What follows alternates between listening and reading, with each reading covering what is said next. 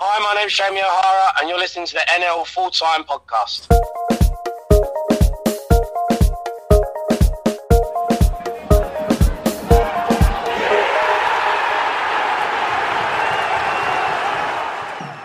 Welcome to NL Full-Time. I'm Luke Edwards. Hope you are having a great week. Sun is shining, so what a better way than to look at some National League action. Joining me, we are going to look at who had a fantastic week and who had a bad day at the office. I might come to you last this week. Rob, I know you moan about me coming last year, but I think you'll be appreciated this week. It's Rob Laurel. Hello, Rob.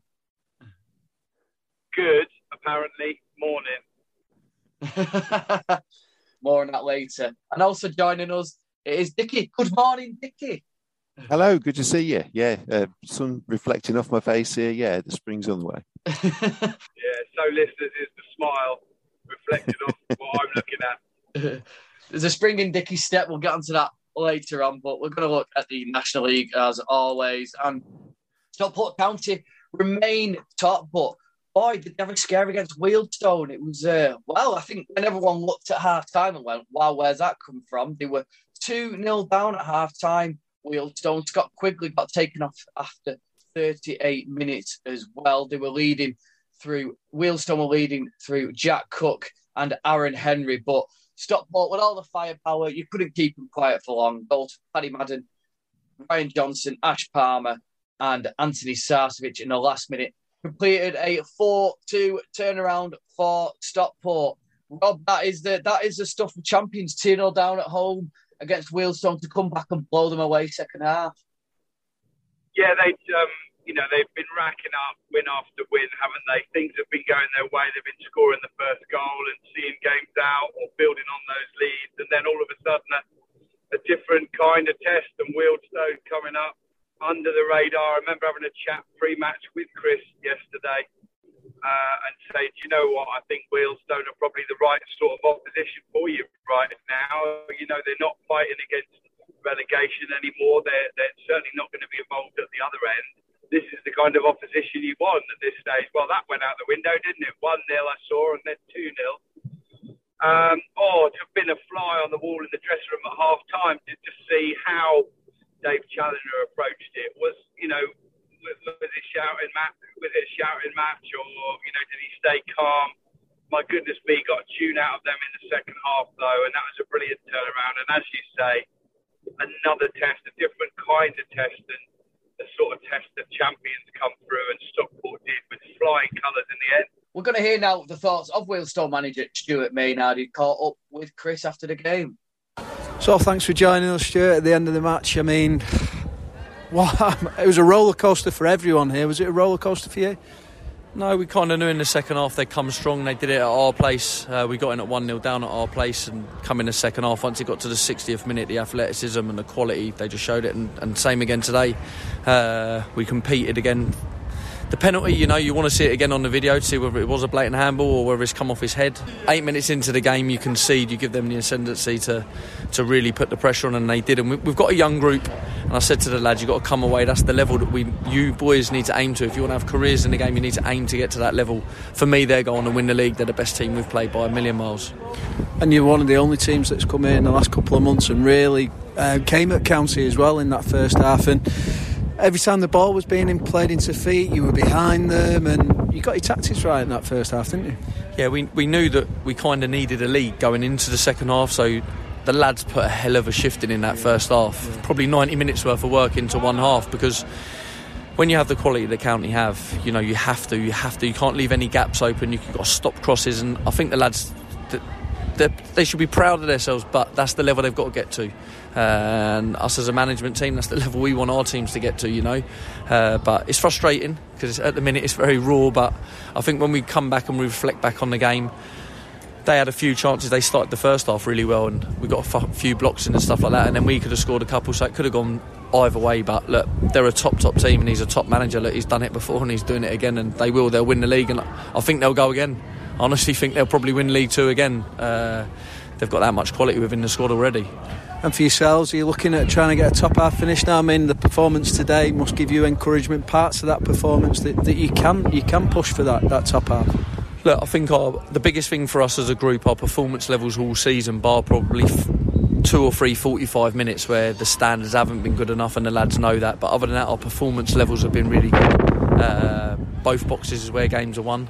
It's a penalty and it's a set piece which they've scored from today to get it to 2-2. So look, it's something that we've got to keep working on. But we're a young group, and you know, when you're part time, like we had 2.5 hours this week to prep for this game. So they're the little minor details that, you know, that are massive. So look, we'll keep going. Look, we want to finish as high as we can up in the league.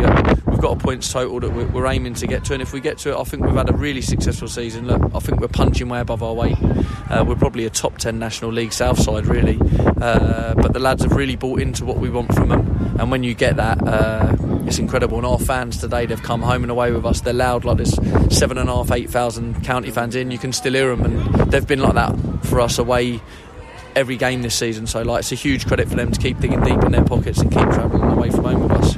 And that was Stuart Maynard. And Dickie, you've seen Wealdstone this year at Notts County, and you can give the big teams a run for the money, can't they?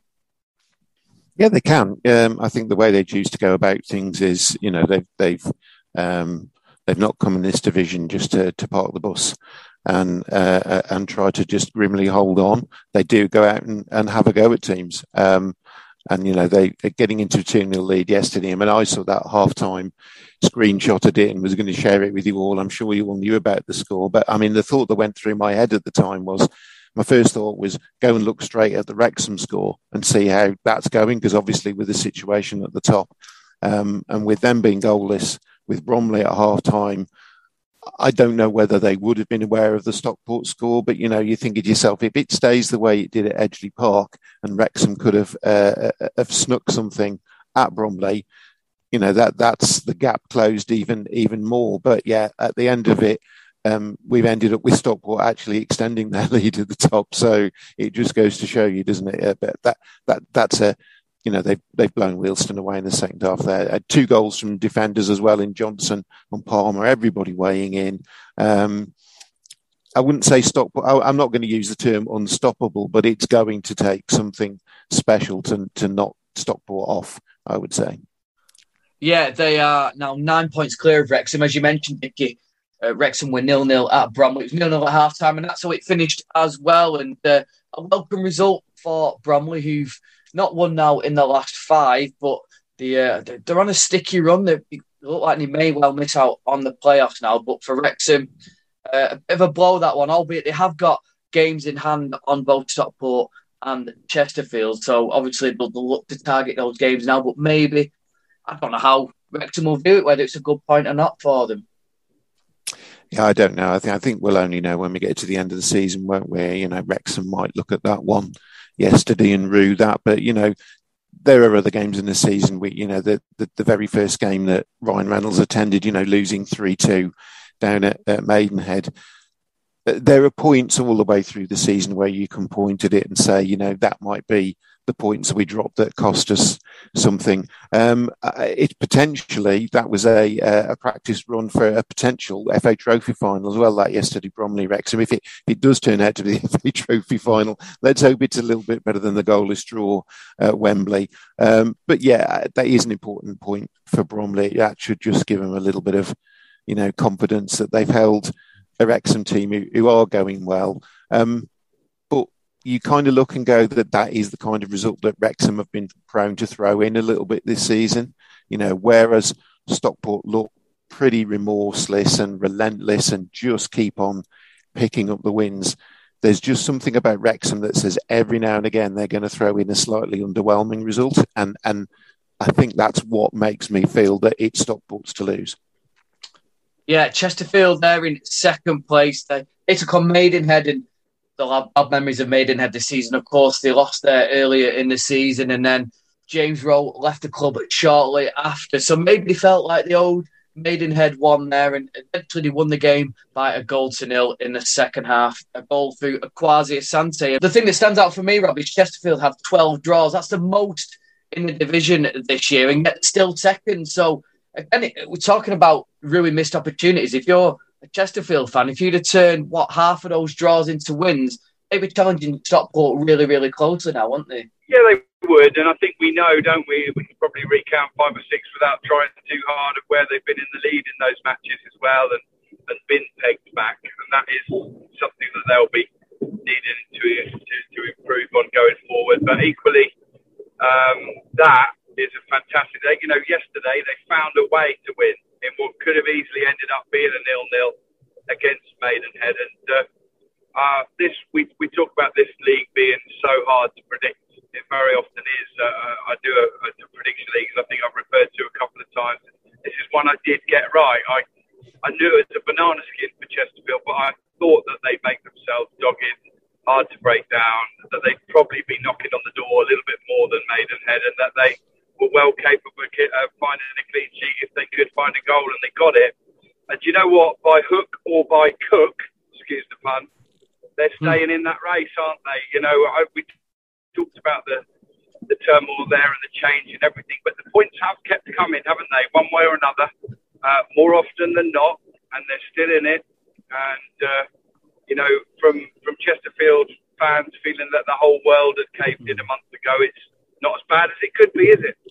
Well, I mean, it's funny, we talked about they've got the most draws in the division. They've also got the least defeats in the division, only 4 defeats all season. And talking of another team who haven't lost many, Halifax, they haven't drawn many either, but they have won 20 games. Only Stockport have won more games than them. And it was vital that Chesterfield did get that win because Halifax won 2-0 against Torquay, which means they're level on points with Chesterfield. Chesterfield is second, courtesy of goal difference. And they're now 4 points clear of Wrexham. And we say it every week, we've got to take our hat off to Pete Wild, haven't we?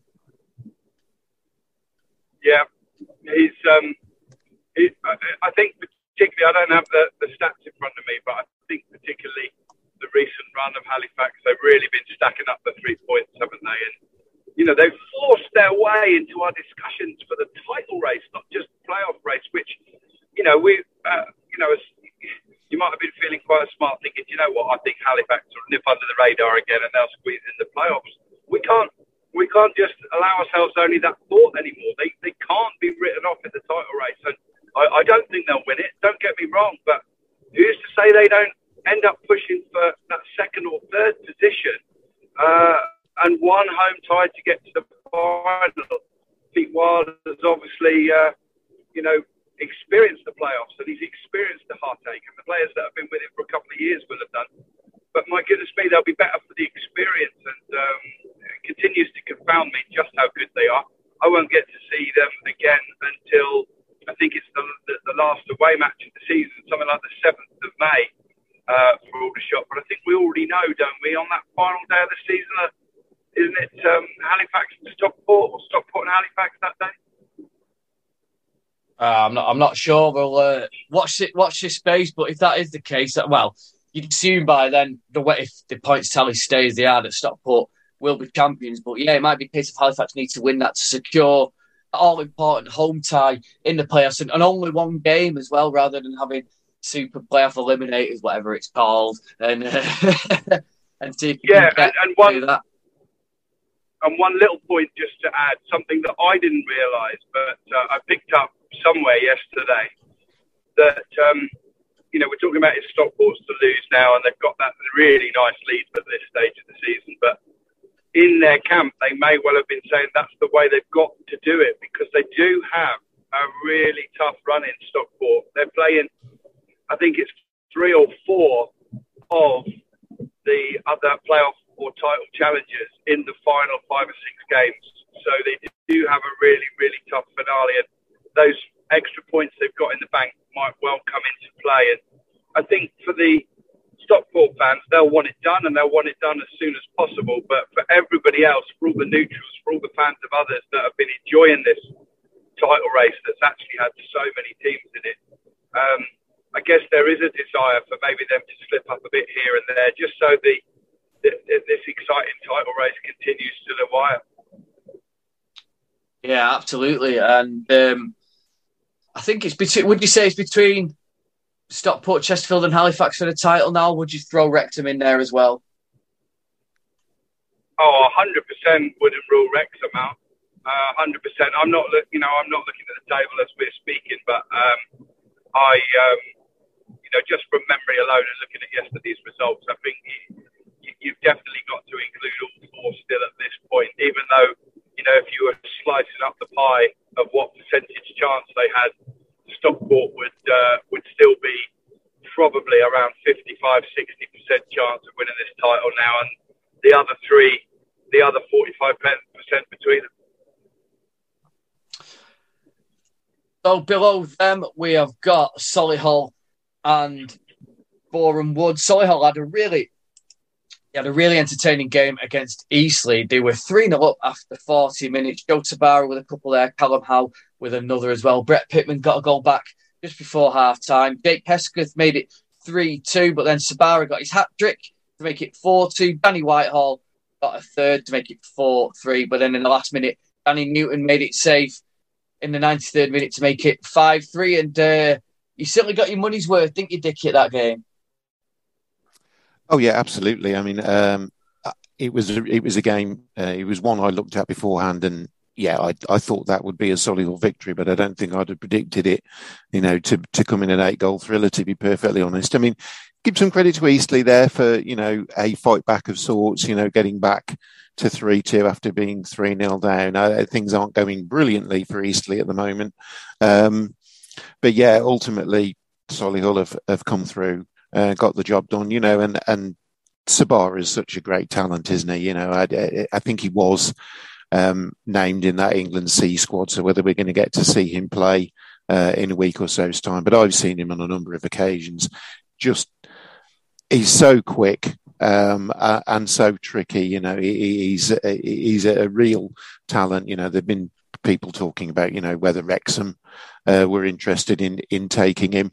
I would suggest it would take a pretty serious bid to get Joe Sabara away from Solihull, because he's one of the jewels in their crown, absolutely. He's just proved it again yesterday with 3 goals. Boreham Wood, they drew 0-0 against Grimsby. That's now 5 games without a win. And I know during the sort of England C break, the Boreham Wood chairman has paid for them to go to Dubai. And maybe that break is what they need, isn't it? Just to get away, a bit of team bonding as well, get away from all the spotlight, and almost have it as a reset for them.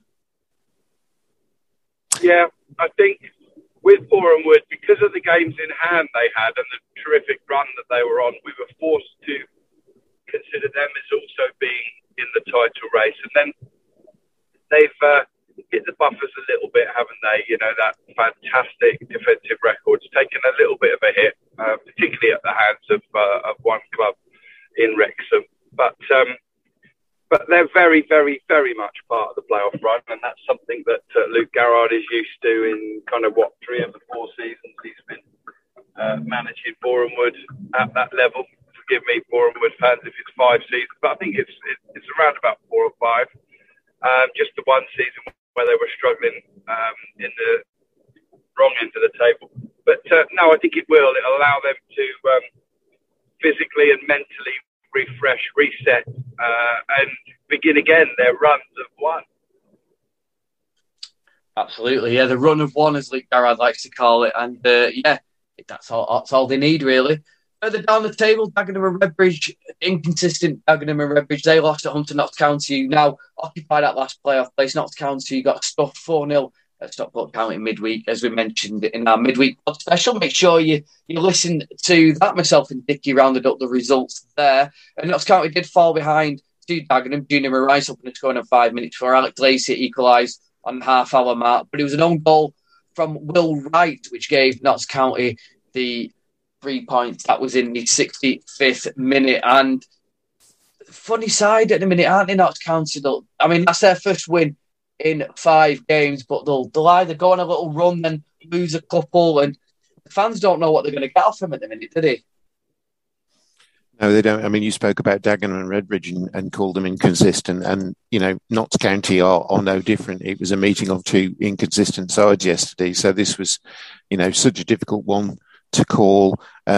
A really much needed win for Notts County, given that the run that they've been on. They've had a boost this week by acquiring Harry Arter on loan from neighbours Nottingham Forest for the rest of the season, which is a real boost for them. And I dare I say it's another one of those type of signings which is a boost to the league overall. You know, you see a player who's been playing, he was playing Premier League football not that long ago with Bournemouth, I think it was. And he's, you know, prepared to come and play in the National League at Notts County, and that gives the league some added exposure. But of course, that's not what Notts County brought him in for. Notts County brought him in to make a difference to their results. And he did pick up a yellow card yesterday, but, you know, a nice boost for them in getting that win away at Dagenham. That's a real coup for the National League. That my poor son, elder son, who lives with me, is used to hearing me prattle on about National League stuff, and I think some of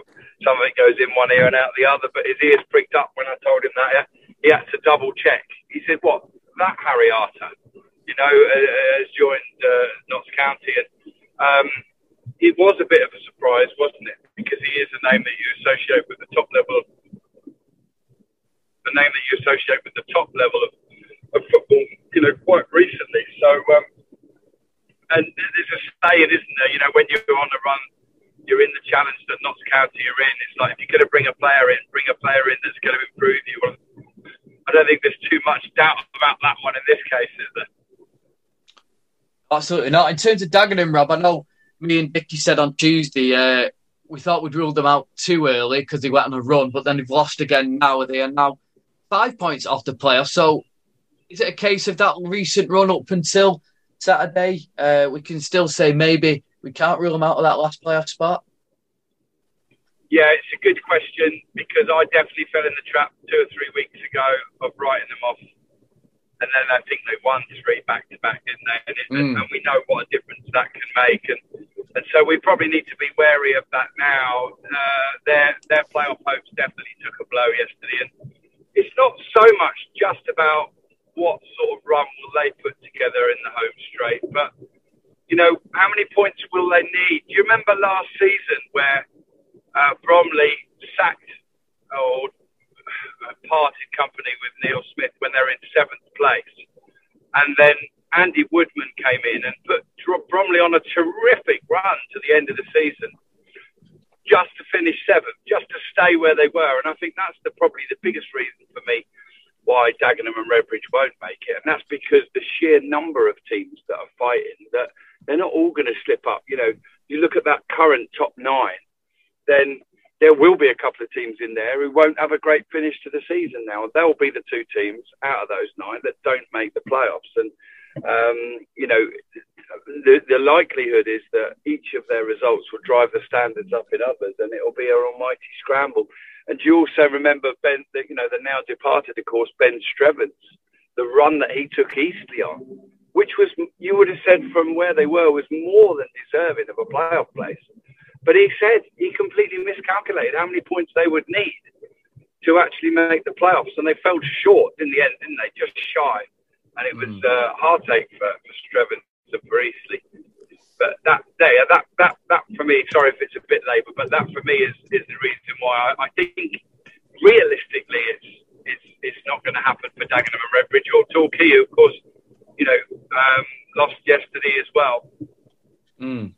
Yeah, I think we can rule Torquay out, and Southend, I think that defeat midweek ruled them out, although they bounced back with a 2-0 win over Altrincham, who have been on a decent run themselves. But we're going to move down to the bottom, and I wouldn't say it's getting interesting yet at the bottom, but certainly there was some cats thrown amongst the pigeons. Weymouth didn't play yesterday. All the shots upon Kings Lynn, didn't you, Rob? And I'm not come quite last year because there's some mid-table games which I'm going to talk about, but significantly it was a massive boost that for Kings Lynn, wasn't it? And I know you don't want to talk about it, but I'll let you rant away anyway. But off you go, Rob. Well, look, let's look at it first of all from Kings Lynn's point of view. A fantastic result for them, a 3-0 win away on the road. You look at their situation, it's the least likely of the teams in the bottom 3. We know that Dover are, mathematically, I think even now can't stay up, and Weymouth, have the gap that they've got. But Kings Lynn, you could almost write off, and going to need a phenomenal run of results. They're going to need to win sort of 8 of the last 12 or something probably to stay up. But,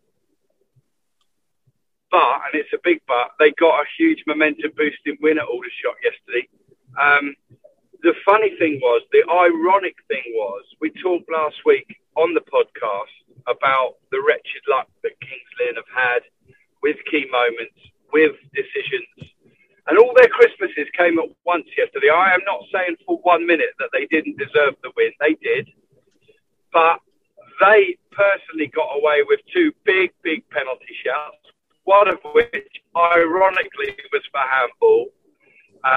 Right on half-time, as Cody Lyons-Foster went to try and head one in the far post, and a hand came up in front of him and steered it away. Somehow the assistant referee and the referee, who was a very good referee actually on the day, James Durkin, didn't notice it.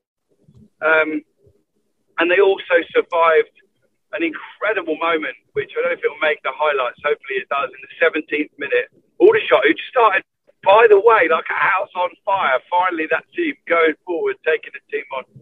And a massive triple chance where Daniel cut inside, showed composure, and with his right foot lifted a shot past the keeper and onto the crossbar.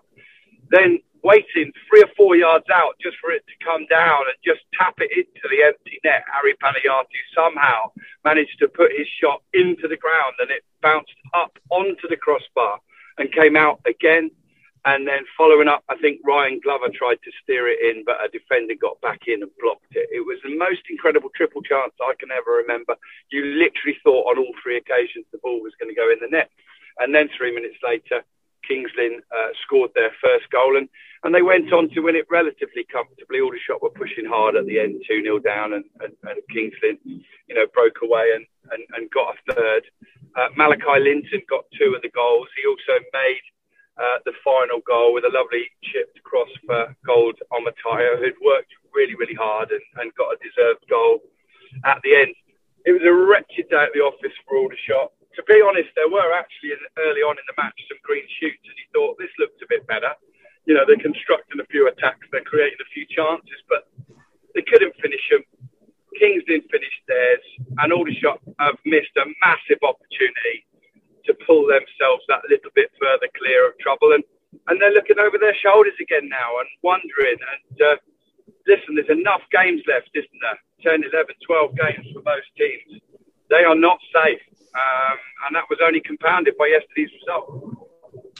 Yeah, and we mentioned about Steve Cleeve last week tweeting about refereeing decisions and was he right to do that? I mean, I don't know if you tweeted yesterday about the decision that went for him or not, but Rob caught up with the Kings Lynn chairman and had a chat with him. Joined by the Kings Lynn chairman, Stephen Cleeve. Stephen, we spoke up towards the end of last season, I think, as you were about to go full-time. It's obviously been a difficult and a challenging season. And I know you've bemoaned your luck at times and decisions, but you must be really, really pleased with the 3-0 win at Aldershot, and things did go your way today. Yeah, I have to admit, they went our way today, and Aldershot's a tough place to come. I mean, any away ground in this league is a tough place to go, but this was a 6-pointer for us, and we had to win it to have any chance of being able to remain in this division, which we spent a long time trying to get into. But, the first 15, 20 minutes, I was a little bit worried about our lack of desire, passion, and etc. And obviously Aldershot had their moments where they hit the bar a couple of times, as you mentioned earlier, and they had a couple of other chances, but they just couldn't seem to get the balls on target today, and we did. So it's one of those rare occasions where I've got a smile on my face at the end of a football match. It was a must-win game for Kings Lynn. You directly reduced the gap to safety to 10 points. It's still huge, isn't it? And not enough games to go, but you've got to start somewhere. Yeah, exactly. I mean, it's 10 points, as you say. There's a lot of twists and turns to come.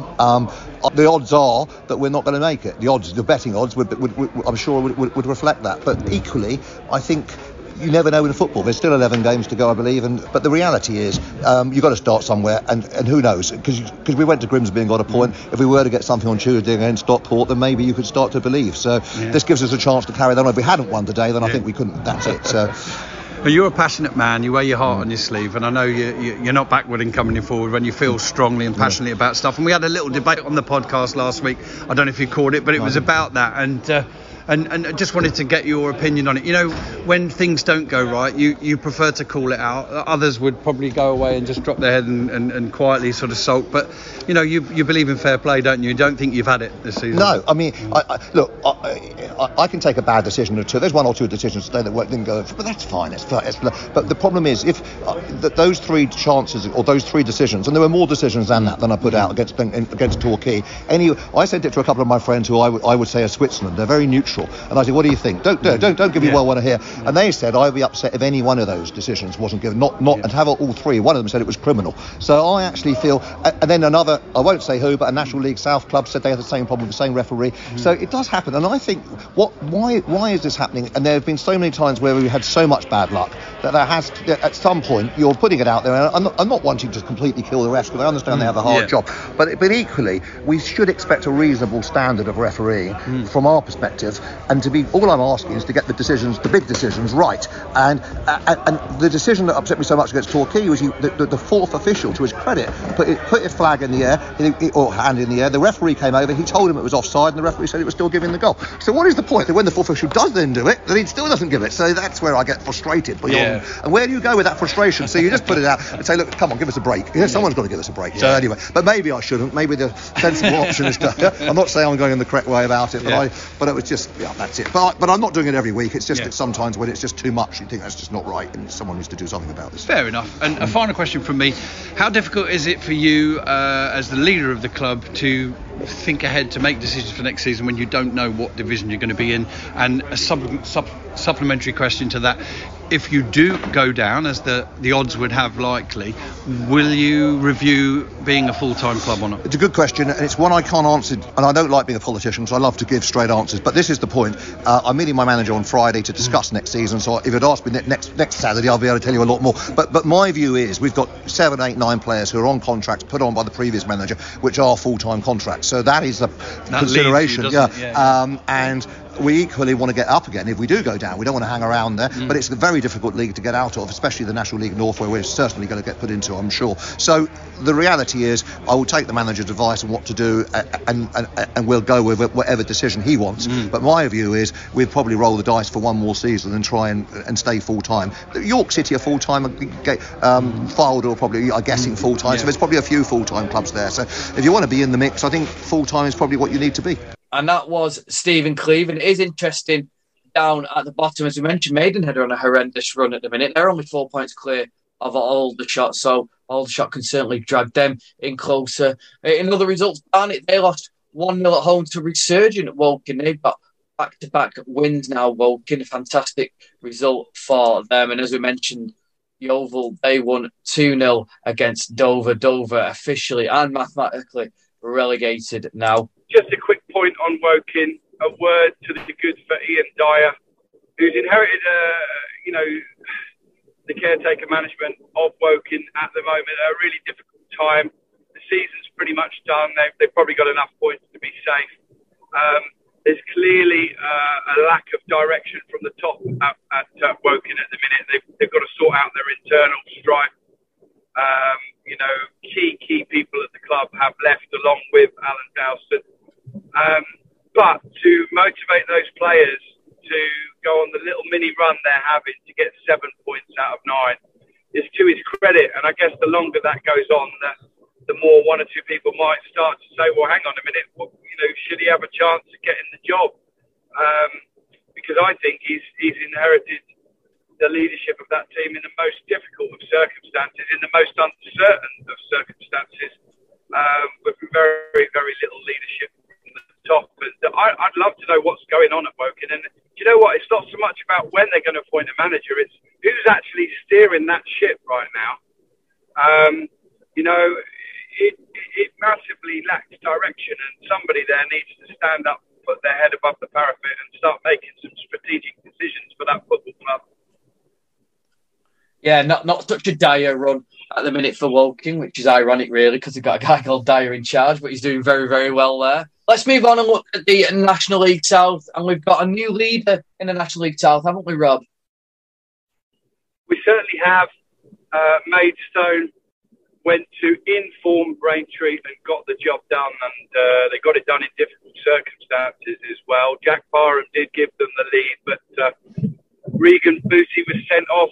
I think it was around about the hour mark, and then Braintree got back level as well, and it looked ominous for Maidstone. But Barham found another goal, and I know from other guests we've had on here and from seeing his name crop up, he's a pretty good striker at that level, isn't he? But for the life of me, I rack my brains. I don't think that I've seen him play before. Maybe he's come off the bench at Barnet once or something, but he's a player I've yet to feast my eyes on, but he certainly knows where the goal is. Maidstone got the job done, and Dorking, of course, slipped up. I say they slipped up. I mean, it'd be interesting to hear Tom's point of view. Obviously, he was there with Hampton and Richmond, but it was a 2-2 draw at Meadowbank. Dorking also had players out with virus, didn't he? They had 6 players missing, didn't they, which might have contributed towards it. Yeah, a virus has swept through the club, which has just compounded the adversity that they're facing. I guess Mark White would say pretty much throughout this season, and we already know that they've lost perhaps their 2 most potent players in Pryor and Briggs, and they were also without the likes of McShane, and so I commented in the WhatsApp group, and I said, what a time for Hampton and Richmond to go and play at Dorking, Tom, on Saturday. And of course, in the end of the day, it ended up with a 2-2 draw. And I did catch some of Mark White's post-match where I think he said it's one that got away a little bit, really. And he feels that, in his opinion, 9 times out of 10, Dorking would have won that match, but on the day they didn't. And Hampton and Richmond got themselves a decent point, which adds to their sort of mini revival that's certainly pulling them away from any slight relegation fears. Of course, only one team will go down, and we'll look a little bit more closely at that fight down at the bottom end. But it's 2 points dropped for sure for Mark White's men, but they at least found a way to still keep the points tally moving yesterday. Yeah, Hampton, as you mentioned, they're unbeaten out in their last 4. Dartford failed to make any ground as well. They could only draw at home with Havant and Waterlooville, which wouldn't be surprised at, really, because Havant and Waterlooville have got a good squad. They've underwhelmed a little bit. They are creeping up the table now a little bit. They're into 9th position. They're still a bit off. Well, they're only a point off the last playoff spot. They're 8 points behind Eastbourne in 6th, but they're only a point now off Dulwich. And I think, did you call it a few weeks ago, Rob, about Havant? They could be the one team that maybe jump in there. Yeah, definitely. And it'll be a complete reversal of expectations there now. And maybe that expectation burden weighed a little bit too heavy earlier in the season. And Doswell will obviously tell you that, he's had his adversity and big injury problems there as well. But just at the point where everybody's gone, wow, it's an underachievement. It hasn't happened for Havant and Waterlooville this season. All of a sudden, they're turning it round now. They're on a good little run of form. They've definitely got enough games left, enough time, and a small enough points gap that they can still burst into those playoffs. And who knows, they could be a really dangerous wounded animal coming into those playoffs, can't they? Because they were talked about as one of the 3 or 4 teams that were potentially going to be in the title race this season, and that's not going to happen now. But my goodness me, they could be a dangerous team in the playoffs. Just behind Dartford are Ebbsfleet. They recovered from their defeat in midweek to win 1-0 at St Albans. I know a team that you saw in midweek, Robert. It was Dominic Polion with the goal for Ebbsfleet. Oxford City, they had back-to-back defeats. They lost 3-1 at a team, Rob, that you saw win dramatically on Tuesday evening. And one sort of audio that we didn't do on Tuesday in our little roundup. I know you had a chat with James Nathan before the game on Tuesday to get his thoughts on the season so far and what's likely to happen going forward. James, you've been a supporter of Billericay through thick and thin. There's been quite a lot of thin, I understand, but just how do we stand right now? We're in the running. You're bottom of the league. That's fact. Yeah. But a really encouraging win on Saturday, 4-1 at Hungerford. Massively encouraging. We've got to back it up. I think no one expected us to win there, let alone score 4 goals. So we've got to take positives from it, and we've got to back it up with another win. I'd say if we can draw tonight and win Saturday, I'd be more than happy with that. But I think you've always got to go out to win. And we were saying off air that the top goal scorer competition at Billericay is quite similar to the one at Aldershot. It's if anybody can get 5 or 6 goals, they've got it, haven't they? Well, at the moment we've got a striker, Norman Wabbo, who's on 5. He got his goals early on in the season, and Michael Chambers, a centre back, equalled that with his goal on Saturday. So yeah, 5 each. I think the lowest on record is 8. To end the season, the top goal scorer at 8 goals. That could go, couldn't it? So another little thing we chatted about off air. Billericay sort of through the years, my club Aldershot would have had a few little battles with Billericay back in the days, in the Ryman Premier days. And then, it is before your time. He's such a young lad, honestly, I'm really. 40, he's so young. I've only been coming down here 10 years. But the last few years, it's been a hell of a roller coaster, innit? And what you said to me is, the main thing, whatever you think of Glenn Tamplin, he saved the club, didn't he? He's moved on now, quite rightly. He saved the club. It was kind of falling down a bit, wasn't it? It was, we've got a brilliant stadium, and this is the stadium he built. What was here before? And so we're standing in front of the main stand. This was a tiny little covered area. It was very, very small. And I reckon one stiff breeze could have blown out onto the pitch at any moment. It was shocking. I think it was only held up with several layers of paint. He used to lean on it and come away with a white coat on the back. It was that bad. But yeah, what we got here now is absolutely exceptional. Yeah. And then we're lucky with the owners that have come in since then. They've put in the 3G pitch, which we haven't had a game called Off for ages, where this time of the season, there's a good chance this wouldn't have been on. If we'd had a little bit of rain over the weekend, this could have been called off. Additional income for the club, and of course, massively. You get to build the Billericay Town fans of the future, don't you? Because the kids get to play on it and all of that. Yeah, exactly. Not only that, we've been top most this season. We're averaging just under 900 fans a week, so it's a lot of them came here when Glenn came in and have stayed. We've got them hooked. I'm pleased to say we just need to keep them here. We talked about the kids and that being on the pitch here as well, but you've got a pretty decent ladies team as well, haven't you? Women's team. Well, you don't say ladies anymore. If you say ladies, you've got to say gentlemen, and I don't think they'd get away with it. But yes, they're a very decent side. They're definitely in with a shout of winning the league this season. So we've got some brilliant players. It's a shame more people don't come down to see them. Unfortunately, one of them is away for nearly the rest of the season because she's been called up to St Vincent and the Grenadines. Fantastic. I emailed their FA November 2020, and eventually one of their scouts and their coach got in touch with her, and they've called her up, and she's out there now. She's in their training camp, doing really, really well by the sound of it. Unfortunately, she keeps sending people photos of just how nice it is out there, considering it's not that warm tonight. It's about 28 degrees out there. Oh, the least you could have done is took you out as a supporter, mate. Well, I think if their FA had any decency, I'm now an unofficial international coach, scout. I should have been called up. But I'm so pleased she's enjoying it out there. It sounds like she's doing really well, and with any luck, she will be making a full international competitive debut next month against the British Virgin Islands. Well, that was before the St Albans game, Rob, and he'll be delighted because it's 3 wins on the spin now for Billericay. They do remain bottom because of other results, but they've given themselves a fighting chance. They've got a game in hand on Welling now as well, haven't they?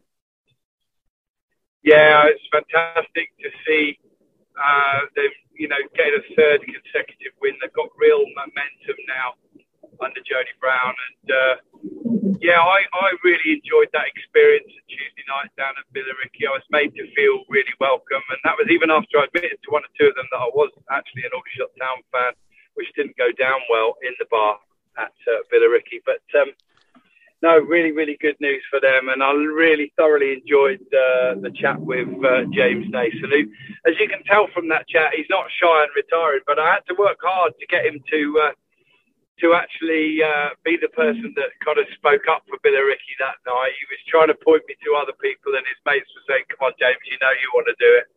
He's a fascinating character, really enjoyable to meet him. And also a word for Nicky Hayes, who's not only the club's photographer, but the media guy too. Does a fantastic job down at Billericay. And as you get to know one or two of those individuals and you then see those results, you're really, really pleased for them. There's a long way to go, of course, but they're giving themselves a fighting chance and put the fear of God over, some of those teams, 3rd, 4th, 5th from bottom, that might have thought they were almost home and dry.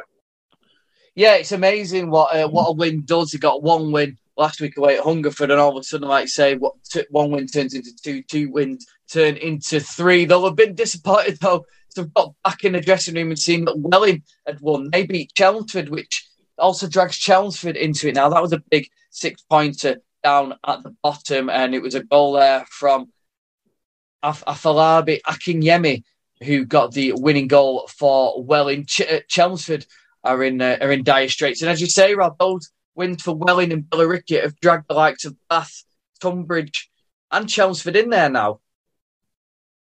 It certainly has, and just picking through the rest of those results there, a huge relief for Bath getting themselves a win on Saturday. 3 points much needed at the right time there, wasn't it? Yeah, as did Tunbridge. Chelmsford were the only team in the bottom five not to win on Saturday, which is very rare when you're in a relegation battle. There's always one team, or there's always at least a couple of teams that slip up, isn't there? And it was only one this week, which Chelmsford. Robbie Simpson will be feeling really low, won't he, this certainly as it over the weekend, because not only they lost, but to see the other teams around them win, it kind of, they're in a real hole at the minute. It's been a while since they've won as well.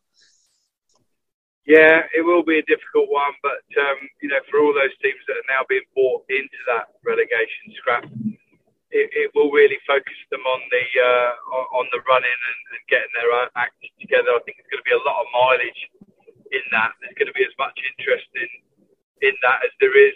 Only one team can win the title. Only one team also will get relegated in the National League South. And we talked about this a few times throughout the season.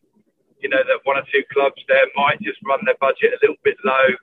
They've only got to just avoid that bottom place. But there's a few in there now that have got to try and make sure they do avoid it.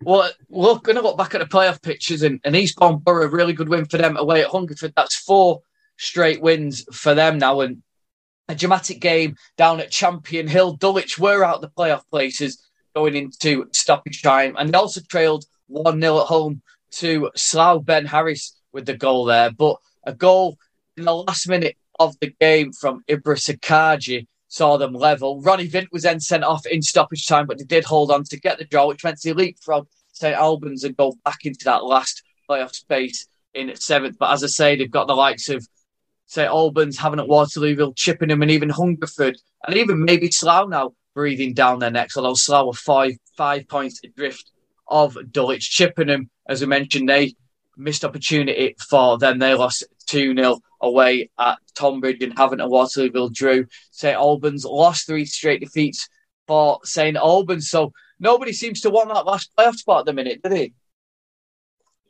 No, it's an odd one. And, when you think about it, it's almost inconceivable, isn't it, that a side can have a player like Sean Jeffers, who's got 31 goals in 40-odd games for St Albans, and not finish in the playoffs. Someone's going to finish the season with 30-plus goals. If he gets his form going again, he could easily finish closer to 40 goals than 30 goals. But it'll feel hollow if they don't actually make the playoffs. I was looking forward to seeing him play on Tuesday night, and as I think I mentioned in that midweek pod, he only had the one chance and snatched at that a little bit. I can't remember the game 3 games ago for St Albans, but I know the one in midweek and the one yesterday, they've not scored a goal at all, and the goals are drying up at the wrong time in the season for them. As for Dulwich Hamlet, forgive me, the name of the manager won't come to me right now. Gavin Rose. Rose. Yeah, Gavin Rose. He's been there a long while, probably one of the longest serving managers in the National League South, and I think he needs to get Dulwich Hamlet, with their crowds, with their resource, with the setup they've got at Champion Hill, which is fantastic. I've only been there once, but I was so impressed with the place. And they need to be a team like Dulwich Hamlet with that sort of clout and their sort of crowd. They've got to be in those playoffs, I think. And Gavin Rose, he knows what it's like to manage that club and the expectations and everything else as well. But I think he probably needs that just to re-cement his position in charge there. Do you know what was brilliant as well? Every game in the National League South on Saturday had something riding on it. There was no sort of games where it's like, it's a mid-table battle. There's nothing riding on it. There was something riding on it for nearly every team yesterday. Every result was important on Saturday. And that's what you want at this stage of the season, isn't it? You do, and that's particularly hard to come about when there is only one side going down. But it's just the fact that there are quite a few teams involved.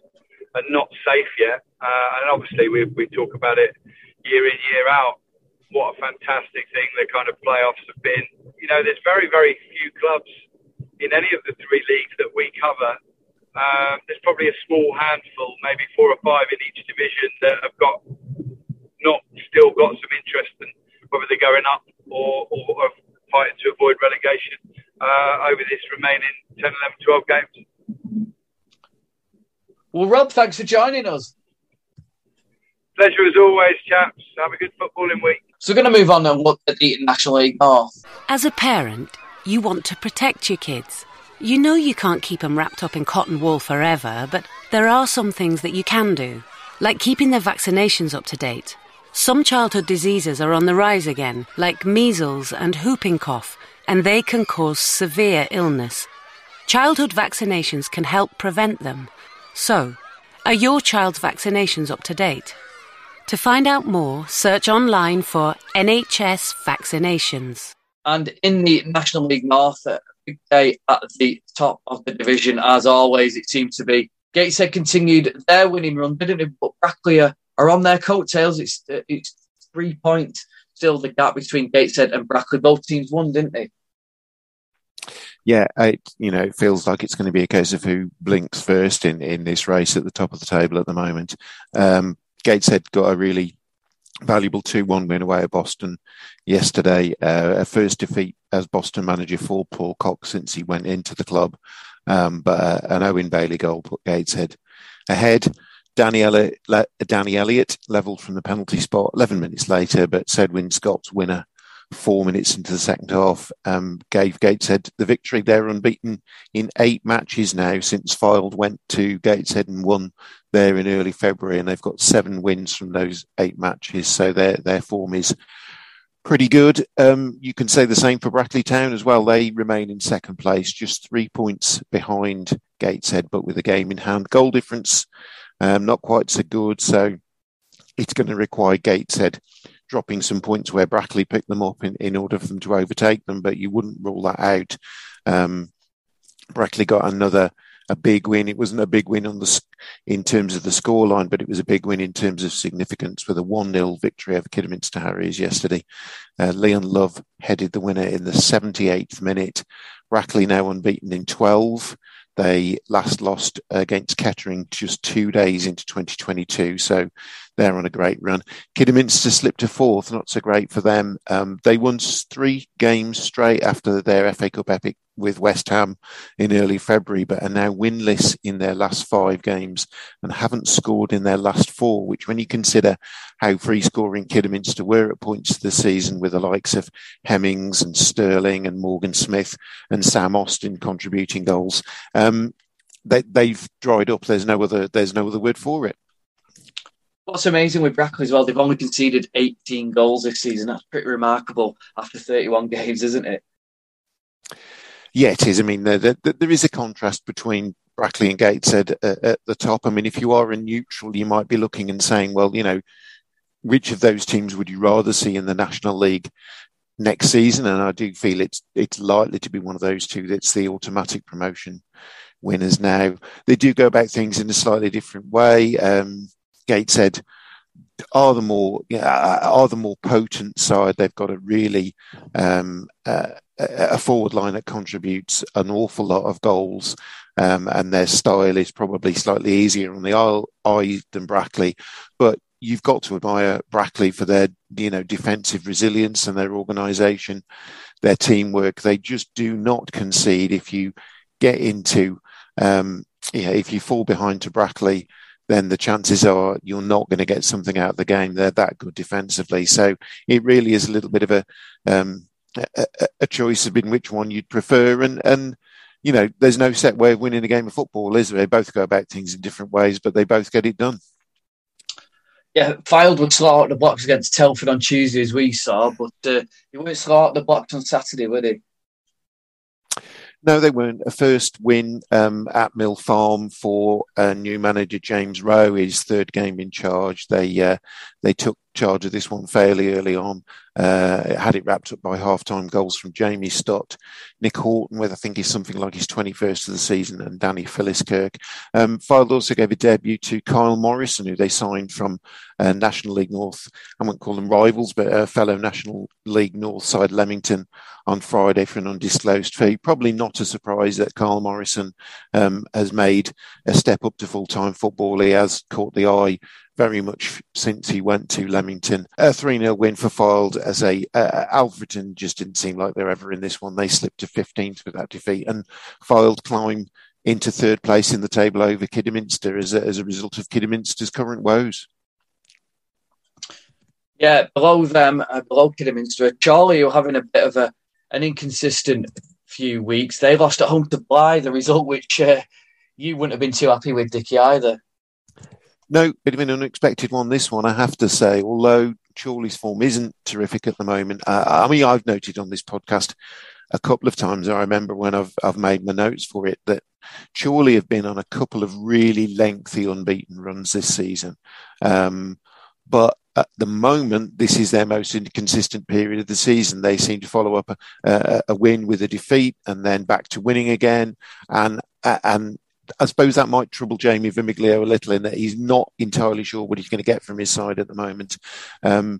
Robbie Dale, the Blyth Spartans evergreen forward, scored a 50th minute winner for them yesterday, and they hung on for that one, which they really needed. They'd lost 4 in a row since winning 3-2 at Southport. And it was very definitely a required result for Blyth Spartans, given the way that the results at the bottom of the table went for everybody else. Chorley staying 5th after that result. Yeah, the two teams in the last 2 playoff places, Southport and York, met, and over recent weeks have not conceded many goals. So of course, it was a 6-goal thriller, wasn't it? It was, yeah. I don't think necessarily we might have called this possibly in terms of the result, but not in terms of the scoreline. It was probably the most entertaining game of the day in National League North from just looking at the scoreline. The teams in 6th and 7th, neither did much to pull away from the teams that are chasing them for those final playoff places. But ultimately, I suppose both of them might be happy with a point. Ultimately, York drew in midweek, so their unbeaten run continues. They're up to 12 unbeaten. Though they've had a couple of draws recently. They've also got an FA Trophy semi-final to look forward to against Bromley. Niall Watson, son of Southport manager Liam, gave them a lead in the 7th minute. Paddy McLaughlin levelled on the stroke of half-time. Dylan Vassallo put Southport ahead again, but then goals from Jack Mackay and Ollie Dyson 10 minutes apart had York in the lead. But top scorer Jordan Archer took aim and found the target in the 88th minute for Southport to claim them a point. As I mentioned below York with Boston, they obviously missed out on the opportunity, as we mentioned earlier. They lost at home to Gateshead. And below them, also another team to miss out were Hereford. A third straight draw for them, and that's no win in 5 now. Yeah, I mean, I've noted there, York and Southport, I wouldn't say slipped up, but, they only gained a point each. Hereford didn't do enough to close the gap on them, a 1-1 draw with Darlington at Edgar Street. Mo Fowle put the Bulls into an early lead, but Jack Lambert equalised in the 72nd minute. So Hereford stay in 8th, Darlington in 12th. I think they're something like 7 or 8 points shy of the last playoff place now. So you'd feel that Darlington's playoff hopes, which have been there, are drifting. But I'm led to believe that also Darlington picked up the services of Adriano Moke after he left Spennymoor as well. So they've strengthened their squad a little bit, but didn't draw any closer. There's Ashton, it's only 1 win in 5 for them. Now another team who, they're still punching above the weight a little bit, aren't they?